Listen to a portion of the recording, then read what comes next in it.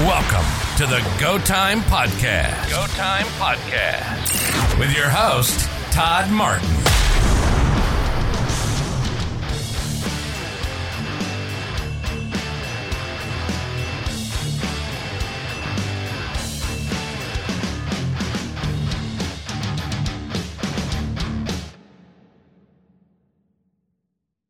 All right. Welcome back to the Go Time Podcast with another edition of the ToddFather. If you haven't listened to one of the ToddFathers before, this is usually just a conversation that I have pertaining to my kids. I want things that I want them to know in the future. I don't know, in case someday I'm not around. And I would like to be able to speak into their lives at any time. Also, I don't know, I reckon there's quite a few kids out there that don't have a father to speaking into their lives.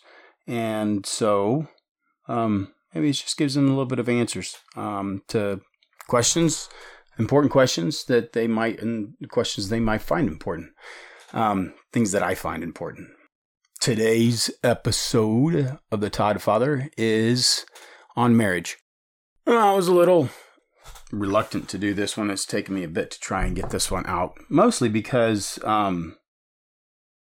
there's quite a bit that as a father I feel like I'm kind of a hypocrite on. I talk about things like forgiveness, and then I'm kind of crappy at being able to do it. I talk about doing the right thing, and there's a lot of parts where I don't do the right thing. And I've kind of realized that I'm a lot of an example to my kids on what not to do more so than what to do. But even though, I'm an example of what not to do a lot of times, there are right answers. I'm not going to be a perfect example. But I should be able to guide them to the things and the one who is a good example. So a lot of the deals on marriage is, what is marriage? Who gets to define what marriage is? Well, I'd say the one who defines what marriage is, same thing as the one who defines your worth and your value, is the one who created marriage. That's who gets to say what a marriage is. Is a marriage just a piece of paper? Well, I would say no, it's not just a piece of paper. And what do I base that on? I mean, it can't just be a piece of paper for some. If that's what your word is worth, if that's what your idea of, well, we'll go back to the definition of what a marriage is. A marriage is a covenant. A marriage is a contract. It's not a piece of paper. I mean, you sign a piece of paper saying you were going to pay for the house that you bought. You did it with the bank. You did it with the car that you bought, if you bought it and got a loan for it. Anything that you've gotten a loan, you did a contract with the bank saying, I promise to pay you on a monthly basis. And if not, you get to take it back. You get to repossess it. But the contract wasn't that looking for the repossession. The contract was made promising that you would pay for it. That you, under the contract, would be a man of your word or woman of your word.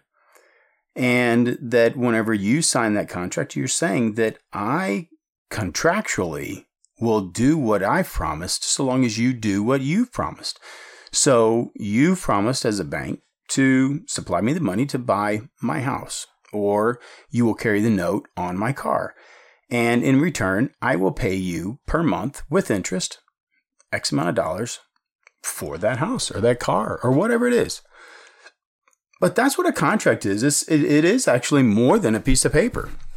Right? If it was just a piece of paper, then, and if you treat it like that, then I guess you may let your car get repossessed. And rightfully so, those people that you signed the contract with said that you would do it, and if not, they would get to take it back. Well, so the contract or a piece of paper that a marriage is is actually, it's actually the only time in current times that we get to have an actual contract covenant with God. That's who oversees this. It's a contract between you, your spouse, and God. And it's binding. I mean, it is more than just a piece of paper. It's a lifelong commitment.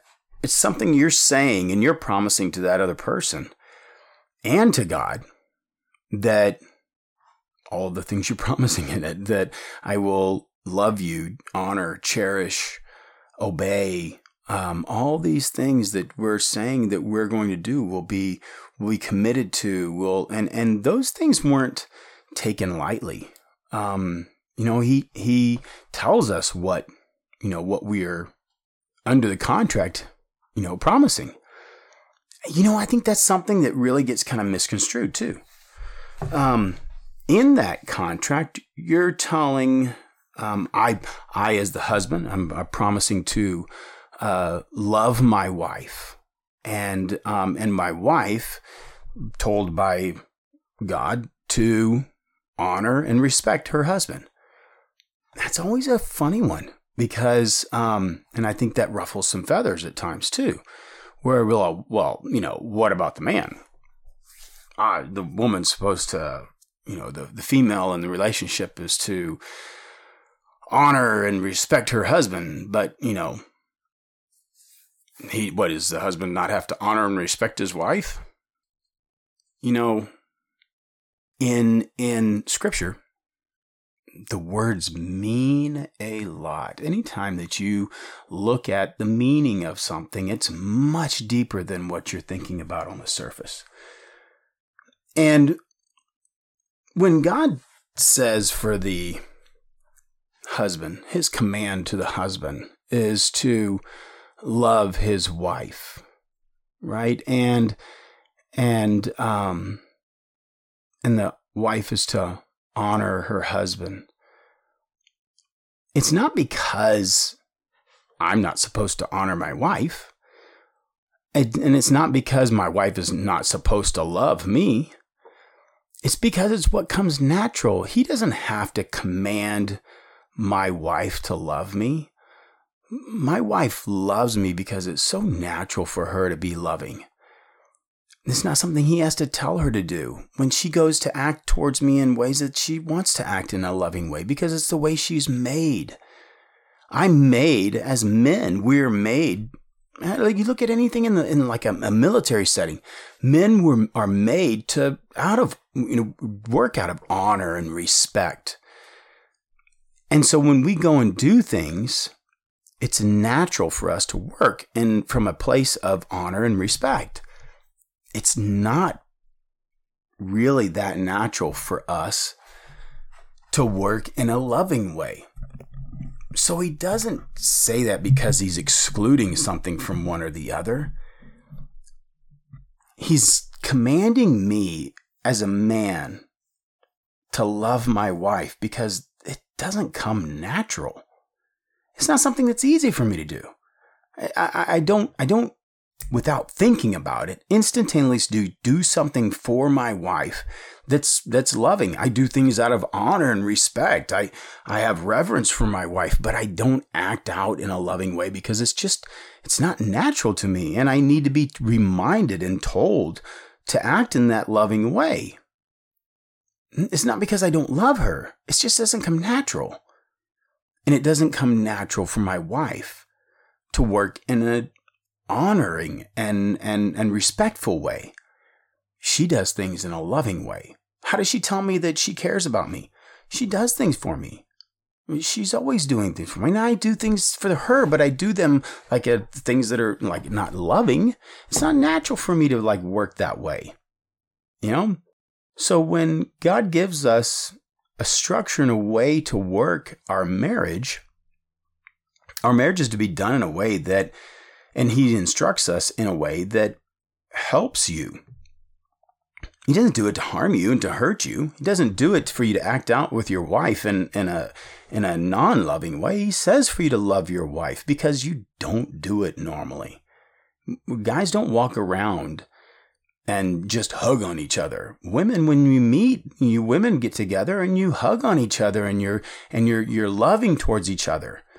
And it's not how us men work, right? It's not natural for us. So that's why.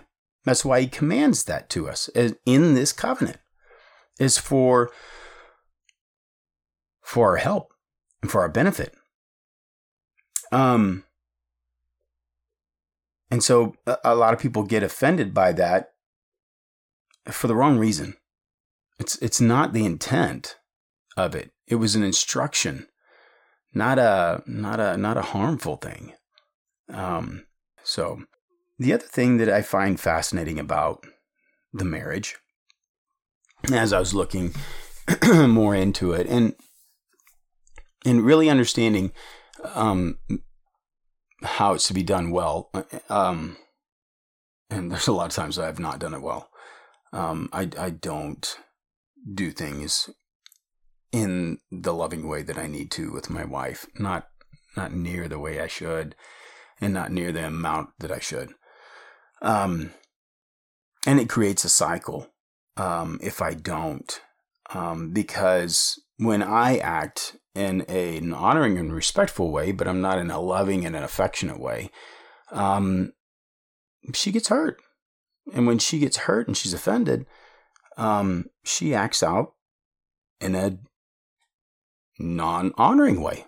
She doesn't act out in an honoring way. I mean, she may do more stuff for me in a loving way, but I don't see it. I see the disrespect, or I see the non-honorable acting towards me. And so that doesn't inspire me to be more loving. And so it becomes a cycle.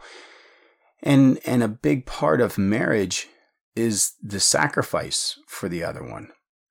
I have to, in order to do it well and to create a good cycle, I have to ignore some of the times when I feel like I'm getting my feelings hurt, or that I don't feel like I'm being respected. And I act in a loving way anyhow. Not because I'm trying to get something out of it, but because I'm doing something I'm doing what doesn't come natural because of the love that I have for my wife. And so really, marriage is not an attempt to complete me by having someone who is a complement to myself, but the marriage really is me acting in more of a sacrificial way and not self-centered and doing something for someone else. And for me, that happens to be a very unnatural thing. But that's the purpose in marriage, is to understand the one who instituted marriage, what his teaching for you is to teach you how to be less self-centered and more giving and loving towards someone else. And if you don't believe me, wait till you have kids, because it's even more so with kids. You start to become even less concerned about yourself and even more concerned about somebody else. So, and the other thing that I found really fascinating about marriage was so much symbolism. There's so much symbolism around the actual act of the wedding. The one that probably got me the most was, when you have a wedding and you're in the church and you have the bride's family and friends sit on one side and the groom's family and friends sit on the other side, and the bride is walked down the aisle, and then once they are announced husband and wife, then they walk back down the aisle in front of everybody and out the front of the church. And I was telling somebody this about the other day and they had just gone to a wedding, and they were saying, well, we're we're not into that separating everybody, that, we're going to have everybody intermingle and sit wherever you want. And the sad part about that was that was not being observant. There's tradition behind it. And behind most tradition is symbolism and meaning in the symbolism. There's meaning on it beyond that. The meaning behind the rest of that is, so in the Old Testament, we had times where we sacrificed animals, right? And they would sacrifice an animal to God, and I think a lot of times we forget about why they did that. And the reason why they did the sacrifice of the animals was to remind those of the one who was coming, who was going to wash away the sins, and that his blood would replace yours. His life would be payment for yours. And through him, there would be a making right of things. There would be a salvation. And so when that was done, the way that the sacrifice was done was that the animal would be killed, and then the body would be laid on the altar and split open down the center. And then as it was split open down the center, it was reminding us, the reminder of it was the reminder of the covenant that God had made with us, right? And that was the promise of a one that would come and pay for our sins. And so in the reminder of it, the animal sacrifice would be split in half, and then the two halves would be separated. And then the person would walk between the two halves of the body to show the washing away of the sins through the blood and the sacrifice of the one that would be supplied, or the one that would be given to us to as a sacrifice. And so in replacement of you. And so it was done to remind you of the covenant, right? And it's the same thing in the marriage. It was a covenant. It was a blood covenant, right? It's where we get the idea of a blood covenant, right? It was that it was sealed in blood and to show the sacrifice made. And in this covenant between you and your spouse, the family one side and the family on the other side symbolize the sacrifice, and the walking down the middle and back through was a reminder, of the covenant that God gave to us, and a reminder of the covenant that you were making with your spouse, between you and your spouse, your new spouse, and God. That it was taken seriously. Seriously in the not just signing a piece of paper, but this was a promise between you and God and the other person, that you would grow together in sickness and in health, in good times and in bad, that you were in it for the long haul. Not just one, but both of you. That you understood the gravity of what you were doing. This isn't a kind of a little deal. This isn't like, will you be my girlfriend for a long time? This isn't a, until our kids graduate, do we part? Or until times get tough, or until you're really sick and you can't do this or you can't do that, or until the laws change and it's not as financially beneficial for both of us to be living together. This is not a deal to be taken lightly. This is a covenant. This is a blood oath and a promise to one another in front of and with God, that you would work on this. Because the struggles in marriage, the hard times in marriage, grow you. It's the same in everything else there is in this world. These hard times draw you back to what's important. These tough things that are going on are actually for your benefit, to draw you closer to the one who you made the promise with. Who can you lean on and rely on?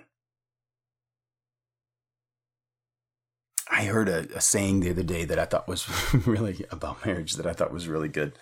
I can't remember where I heard it, but it was to the wife, but it was also, it could easily be to the husband too. But the comment was, if he's doing something wrong, you should not go to your mother and complain to your mother about him. You should go to his mother and complain to his mother about him, because she will forgive him. Your mother will not. And that's a really good piece of advice, and something that we took and implemented into our marriage that made a difference, I think. That we didn't take our problems outside of our marriage or complaining outside to one of our friends or to our parents, because if I did and I complained about it, they wouldn't forgive my wife. They wouldn't forgive me from whatever it was that we were complaining about. And always looking back at it and going, why does she keep going back to him? Or why does he put up with her whenever, the other day he said, whatever. The reality is that should be both of you pulling towards each other to fix what it is that you're having a trouble with. You have to be careful in who you confide in. Taking your troubles outside of your marriage instead of taking your troubles to God, and taking your troubles to be dealing with between the two of you. Give yourself parameters. God is a God of organization. He's not flippant. He's not ridiculous with things that he does. Everything is designed to grow you. And not just grow you in you, but grow you in an understanding and a knowledge of what's important. It's to grow you in a better understanding of what relationship is, what communion is, what fellowship is. Your greatest example is the triune God.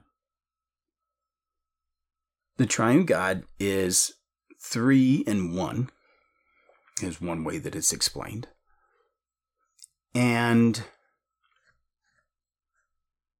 they exist in perfect harmony. They are complementary towards each other. They are helping of each other. That's another hard one to explain too. This one's really difficult because, well, for one, we as people have a tendency to think and work within the concepts and within the parameters of what we see around us. And oftentimes we look at it and we see God as something that is a construct, something that we are trying to fit into the frame of what we see and what we know. When in reality, he exists outside of what we see and what we know. He's created all that we've seen and all that we know. And all that we see and all that we know is so full of organization. It's not chaotic. It's made with such intelligence, such beauty in its design, that, I don't know, whenever I look at the triune God, and it's so, well, how can 3 exist in 1, and 1 be one God and 3 persons? And I think that it's really simple math. The problem is that we're using simple figures in math. 1 being 3 and 3 being 1. God is not represented by the number 1. God is infinite. He's the Alpha and the Omega. He has no beginning and no end. He exists outside of time. He's beyond your comprehension, right? When it comes to size and scope. So, if he's infinite, we have an infinite number. And if we have an infinite number, and we divide infinity by 3, it's still infinity. If we times infinity by 3, it's still infinity. It's beyond your comprehension, not because it's not incomprehensible.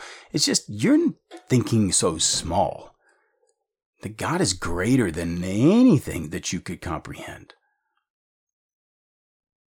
It is simple math.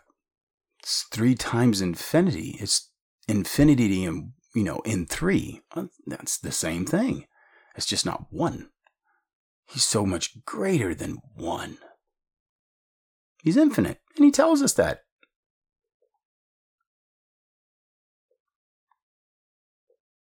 And I think all the things that he does, the struggles and the hardships and everything else, it all kind of comes around to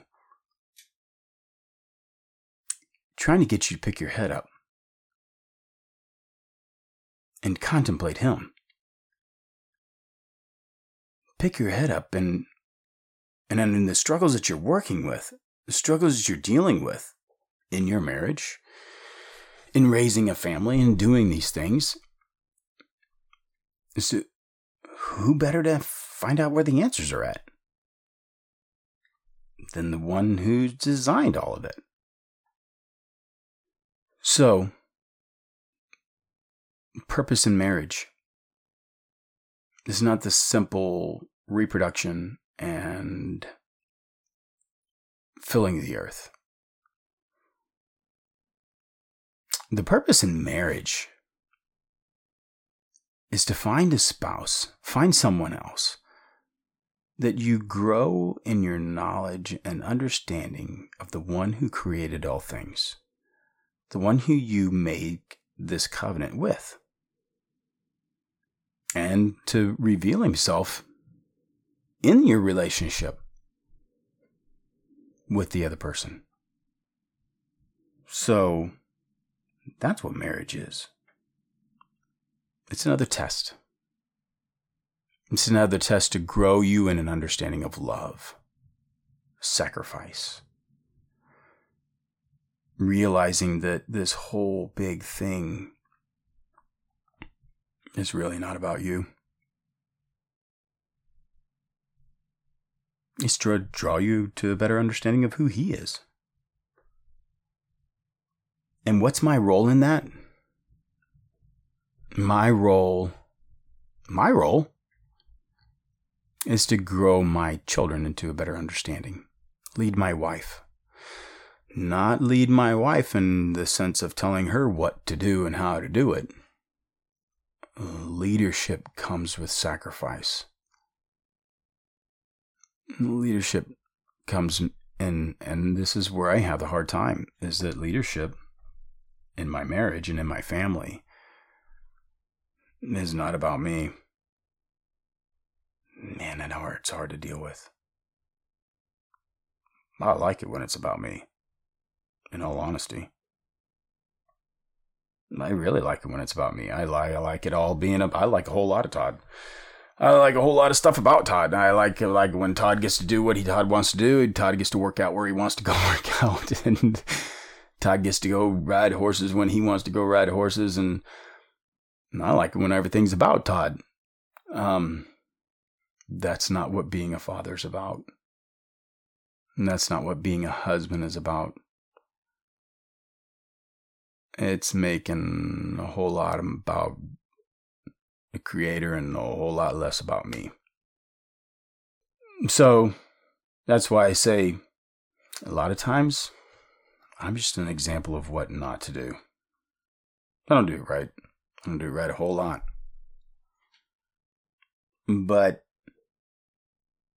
thank goodness he draws me back towards him. I have to set my eyes on that. And I have to acknowledge that. It's a daily work. But that's what marriage is about. And it is it's a large responsibility. So there you go, kids. That's what marriage is about. Hope you enjoyed this episode of the ToddFather.